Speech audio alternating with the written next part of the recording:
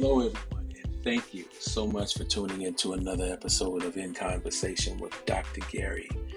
I am your gracious host, Dr. Gary, and it is truly a blessing, and I'm so very thankful that you would allow me to share just a small portion of your day to share my heart through this devotional monologue, and I pray that it helps and encourages you so much. And so my focus today surrounds us trusting the promises of God. Trusting the promises of God. And so today our focal scripture will be 2 Peter 1, 2 through 4.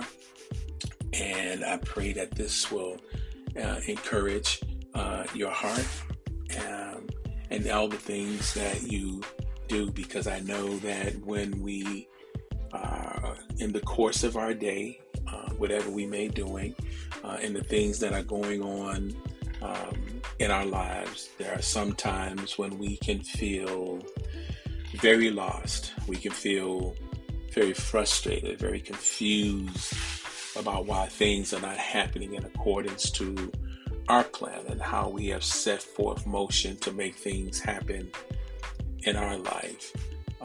We've prayed about things and have yet to see it come into fruition. And so we become anxious, we become impatient with God. And so I just want us to be able to first take a moment, relax our minds, and do as the Bible tells us, is to be still and know that He is God. And so we just want to take this time today, see what the Bible says about us trusting the promises of God. And I pray that this portion of scripture will help you to bring comfort to you and to encourage you in your heart. Amen. Amen. And so if we go to the scripture, verse 2 in 2 Peter 1, the Bible says, "Grace and peace be yours in abundance through the knowledge of God and Jesus our Lord." Verse 3 says, "His divine power has given us everything we need for a godly life through our knowledge of Him who called us by His own glory and goodness." And then finally, verse 4 says, "Through these He has given us His very great and precious promises, so that through them you may participate in the divine nature, having escaped the corruption in the world caused by evil desire." Amen. And so like anyone else, many of us, we want an abundance life. We want this great life of God's grace and peace, and we want to experience that in all of His glory. But we're willing to put forth the effort to get to know Him through His Word, through studying the Bible, through yielding ourselves in prayer. Amen. And so to enjoy the privileges that God so freely gives to us, that He allows us to experience, that He offers us actually.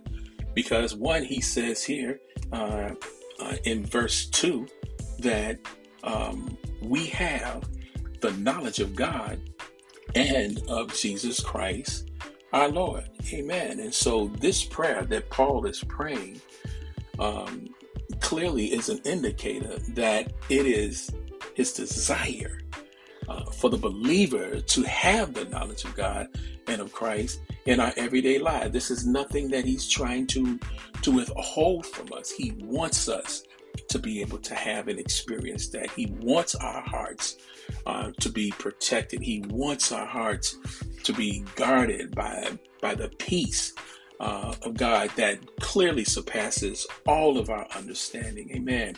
And then additionally, Paul, he wants grace and peace to be ours, not just in mediocrity, but in abundance.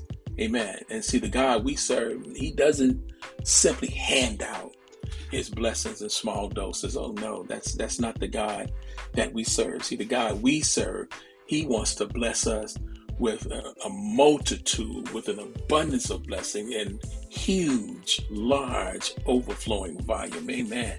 Can anybody feel that?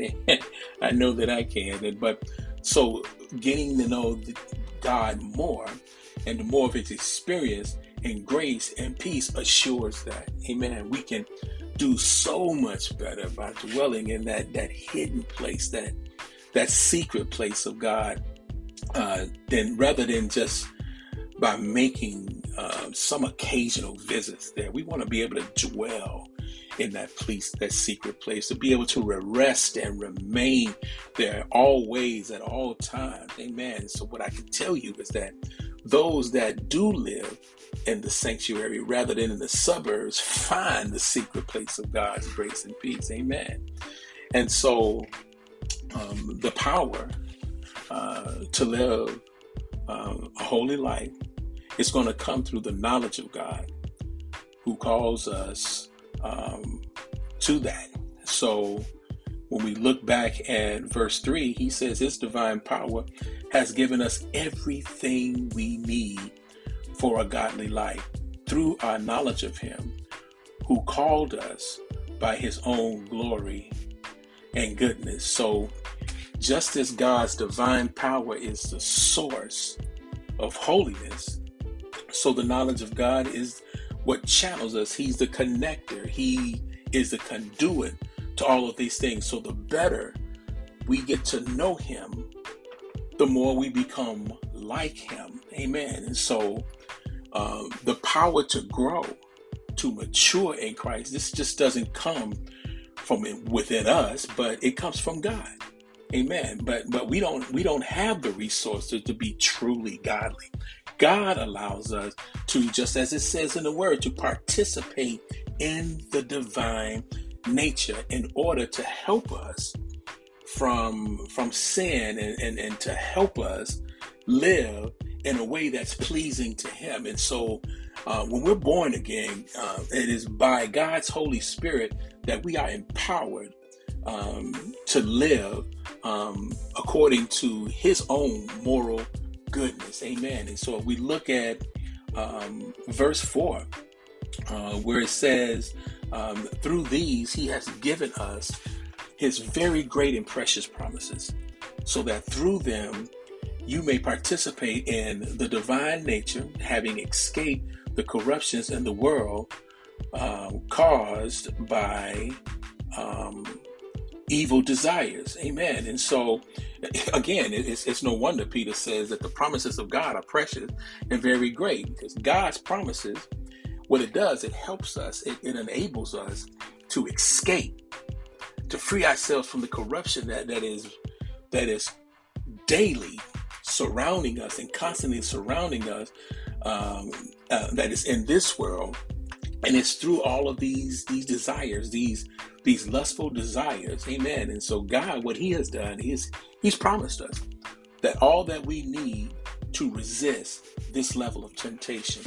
Amen. And so understand that when these issues, when these temptations, these passionate cravings come upon us, we can claim the promises, because they enable us to have that escape factor from what I call the drunkenness, the filth, the misery, and the treachery, and the strife, all of that it brings with it. Amen. It just doesn't come along to kind of throw us off. It wants to come and try to destroy us and instill all of these ungodly attributes within our spirit. Amen. So my question to you today is, have you ever become so discouraged because the Lord didn't keep a promise the way you expected?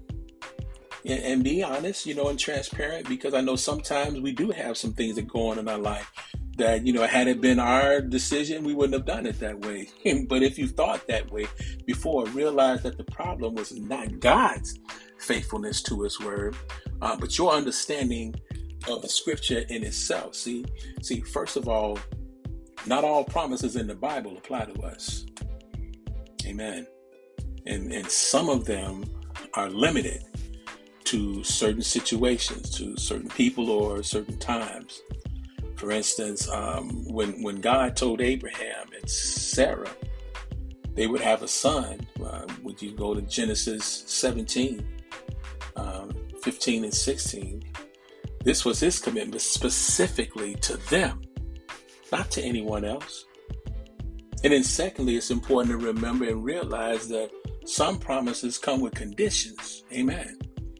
Now, you consider the Bible verses that say, delight yourself in the Lord, for he will give you the desires of your heart. Psalms 36, 37, and 4. See, this isn't an open-ended guarantee that God is going to give you whatever you want. There's some qualifications. One of them is delighting in the Lord and desiring what He wants. Did you hear that? See, delighting in the Lord and desiring what He wants. Amen. And so even though some of God's promises have restrictions, there are many in the New Testament that apply to all believers. Amen. And you know them. God promises to work all things together for our good, to them that love the Lord, those that are called according to His purpose. Romans 8:28. And He said that He would be with us forever in Hebrews 13:5. And then He gave us to give us an eternal inheritance in heaven. 1 Peter 1:3-5. And so those are promises that we can claim with full assurance, because Scripture explicitly tells us that they're God's will. Amen. Amen. Amen. Well, I hope this portion of Scripture, this spiritual nugget, has been helpful to you. It had truly inspired my heart as I continue to journey along the path that He has set before me. But trusting God at His word is critical to the believer. Amen. Because we won't be able to see or even understand everything that He is doing, but we know that He is working it out for our good. Amen. Thank you. God bless you. I love you. And I hope to hear from you and see you again. Have a great day.